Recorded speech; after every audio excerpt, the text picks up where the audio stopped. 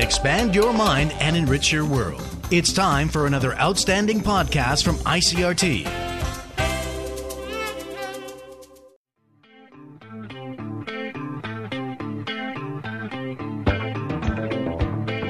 Hello and welcome to another podcast edition of Taiwan Talk. I'm Keith Manconi. When international travelers visit Taroko National Park in eastern Taiwan, they're usually there for the beautiful natural scenery, the hiking, the fresh air, but the area is also home to the Taroko, one of Taiwan's many Aboriginal tribes.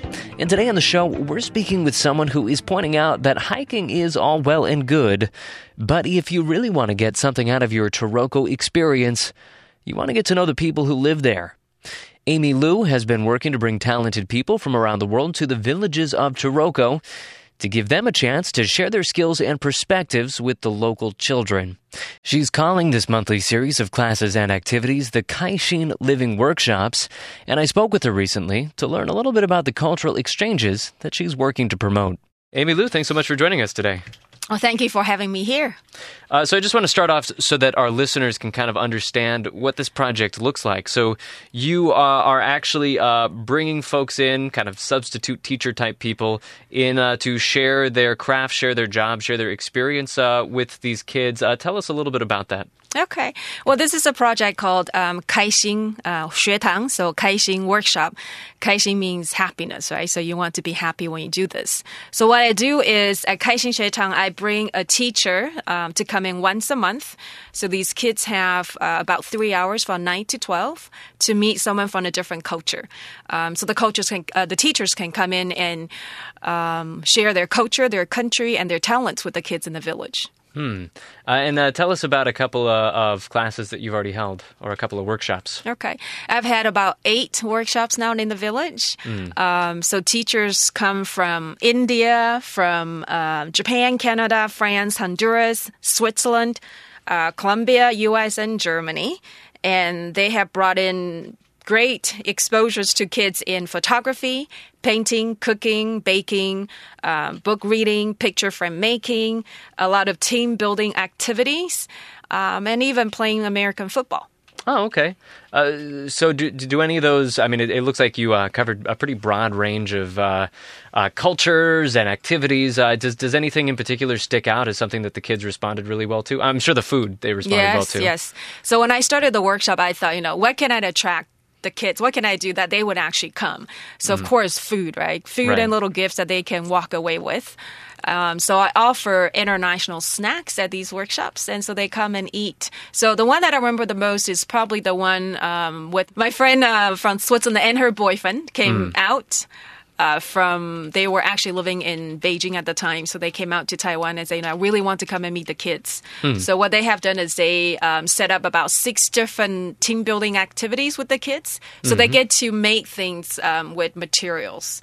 So one of the events was they were given newspaper and just toothpicks, rubber bands, and tape that they have to wrap and raw egg in the materials that they have, right? So the objective is the teacher will drop it from very high, and then the objective is to make sure the raw egg doesn't break. So the kids were having that time to kind of work together to create their little wrapping events, with the raw egg.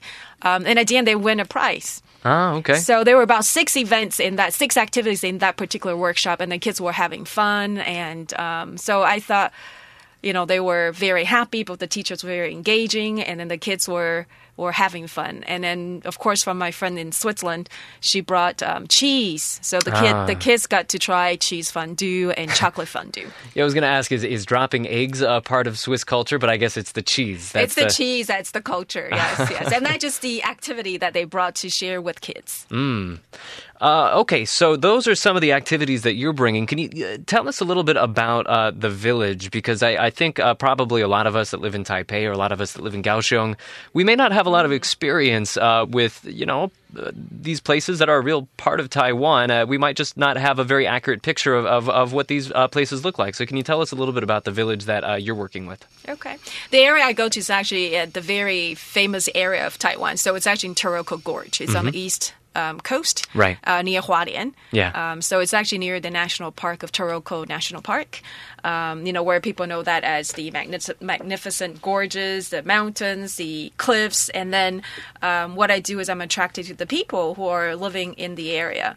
So when I go to Taroko area, and I work in I think there's about 4 to 5 villages. The kids from these villages will come to this Kaixin workshops. And so you have a little bit of a history with this village? Yes, indeed. Yes, I've seen some of these kids when they were 13 years old to about 13 to 20, and now it's been almost 10 years, right? So they're 23 to about 30. So I've been with them for probably the past 10 years. And I started knowing them because I was up in the mountains writing a book. Writing a book, yes. So my book called Taiwan A to Z, the Essential Cultural Guide, was written there, and that's where I got to meet them and really found people to be very interesting and very down to earth and cool. So. And so in bringing these people and sharing these cultures to the village, it sounds like what a lot of this is about is just bringing these kids experiences that they might not have access to otherwise. Okay. The reason why I went back to the village is really I want to bring the world that I know and friends that I know to really have a true engagement with the local people. So I call the world in my home. So how do I bring the global perspective, the globe, people from different parts of the world to come to Taiwan to meet them? So the world in my home, in my village home, in my Taroko village. So these children can actually see things that they generally don't get to see in the villages. So by able to see, I feel I'm giving them new opportunities, that they have a new outlook on life, perhaps meeting people that they would generally not meet. And I've talked to them when I first returned to Taiwan. I was away from Taiwan for about 5 years. So I went away and I was working in Shanghai for 4 years. And then I did a world journey for about a year. Yeah. And then that kind of brought me back to Taiwan again and say, I've seen the world, what can I do to contribute back to the villages, to people that I really care about? So this idea came around, how do I bring the world to them? So this Kaixin workshop idea then came around after I came back in September last year. So just about a year ago. And we were talking a little bit before we turned on these mics, and you were telling me that it's not really about bringing something to this village. I mean, maybe people that are thinking in terms of charity, they think in terms of bringing money or bringing experiences or bringing opportunities. And you're saying that's not what this is about. It's about really having a genuine engagement between people in this community and people outside this community. Yes, I felt people in the villages are very happy. They live the life that perhaps are happier than people in the cities. So we're not really there to give them things and not looking down at them and say, well, they're poor and so we need to give them this and that. What I feel if people want to come in is really time. They want people to come to the village to be there with them and to really talk to them, to really understand them, and to really share the joy that they have in the village. So what I'm trying to create is a space where people can come and really have that friendship with them and have that authentic engagement with the people, or, in particularly that group is the Turoko tribal people there. So they can have conversations, they can exchange ideas, they can understand the cultures. They can try the food there, right, which is a bit different, and then enjoy the landscape and have fun together.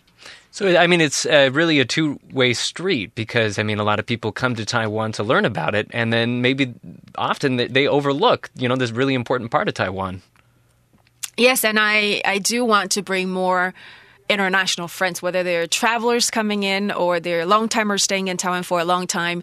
They perhaps have not had the chance to really meet the Aborigines. They may know there are 16 different tribes here in Taiwan, that there are indigenous peoples here in Taiwan, yet there's no opportunities for true exchange and true engagement. So I hope through Kaixin Xuetang or Kaixin workshops, international friends can have a true experience, in Taroko.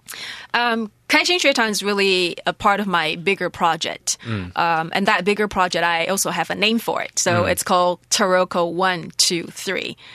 So Kaixin Living is part of that I felt I want to bring more friends to come in to bring that global mindset. So what exactly is Taroko 1, 2, 3? Then 1 is about that tour. So you asked me, do people come on a tour to Taroko? Yes, they can come and they can have fun with the local friends.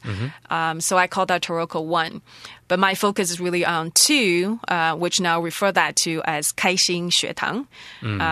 And hopefully we can continue with the workshop for, years and years. And there's actually part 3.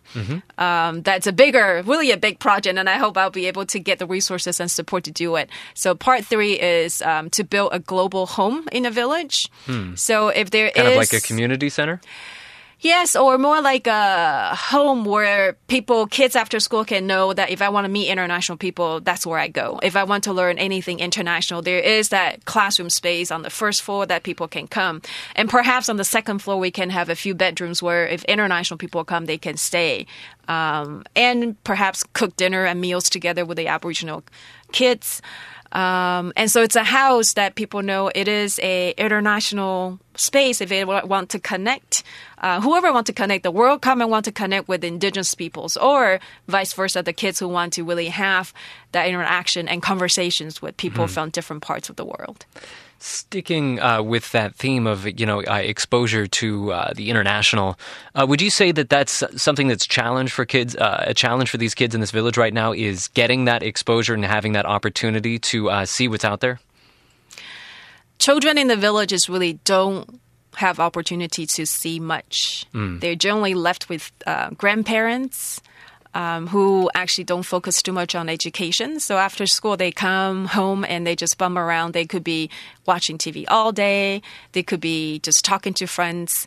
So Kaixin Living is really just an opportunity, and it's really only once a month for them to come and be able to see people, what people do outside of their village, what people even do outside of Taiwan. So these international people coming in from different parts of the world. So, the workshop, for example, the French teacher come in and show them baguette is what we eat, and which is very different than my German friend who came in and showed them, well, these are the sausages that we eat. And they're different than the Taiwan style sausages, right? So they may not have had the exposure of a German style sausage, but now they do.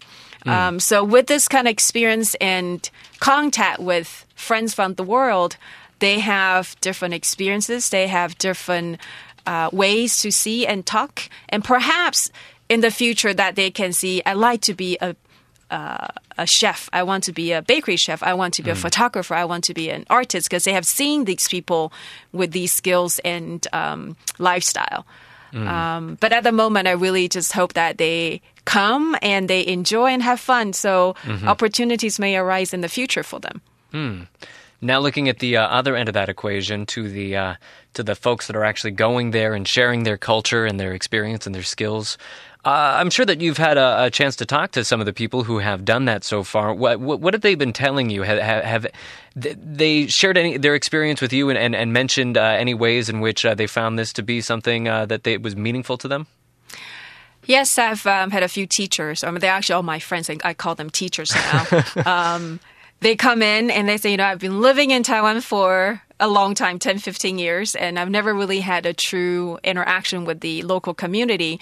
For them, that they were proud that they can also generate something and create in a workshop that offer the country that they know of to the local indigenous people.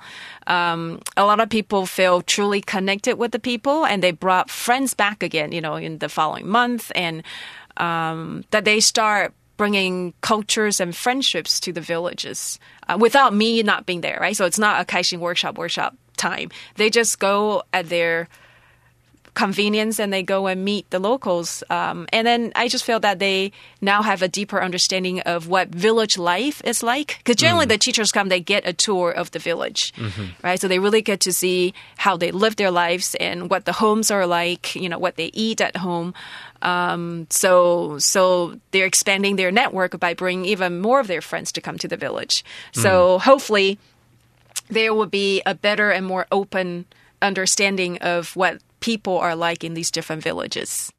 Right, and so it's really about. It sounds like it's really about just kind of forging these friendships. It's again not about showing a better way to do something, or to say that something outside of the village is better than what's going on there, but just to give some exposure to what's out there. Is that right? Yes, and I really want to emphasize that no one culture is better than the other culture. We're just different. By knowing people, you actually have a deeper understanding and a deeper engagement with these people. So I really hope that there will be some kind of long-term relationships and friendship between the international friends and the local indigenous friends. All right, and if people want to get involved with this, where should they go? So if people want to get in touch with me, they can definitely check out my Facebook. It's called Taroko123, and send a message to me at my Facebook. All right. So hope lots of folks check that out. We have been speaking to Amy Liu. She is the founder of Kaixin Living Workshops. Amy, thanks so much for coming in today. Well, thank you, Keith, for having me here. And I also want to extend my appreciation and gratitude to two people. One is Sasha Ho. She actually donated quite a bit of money for me for Kaixin Workshops, so then I'm able to start this workshop and not worry about where the money will come from to support this event. And then I also want to thank Roma Mehta, who was the first person to share her successful experiences in the villages, and then kind of push me and say, Amy, go and do a workshop. I'll be your first teacher to come out and do this. And so that was last December, and I've had, workshop ever since. So I want to thank Sasha and Roma again for their support. All right, so props to them. Thank you all for listening. This has been Taiwan Talk for ICRT. I'm Keith Menconi.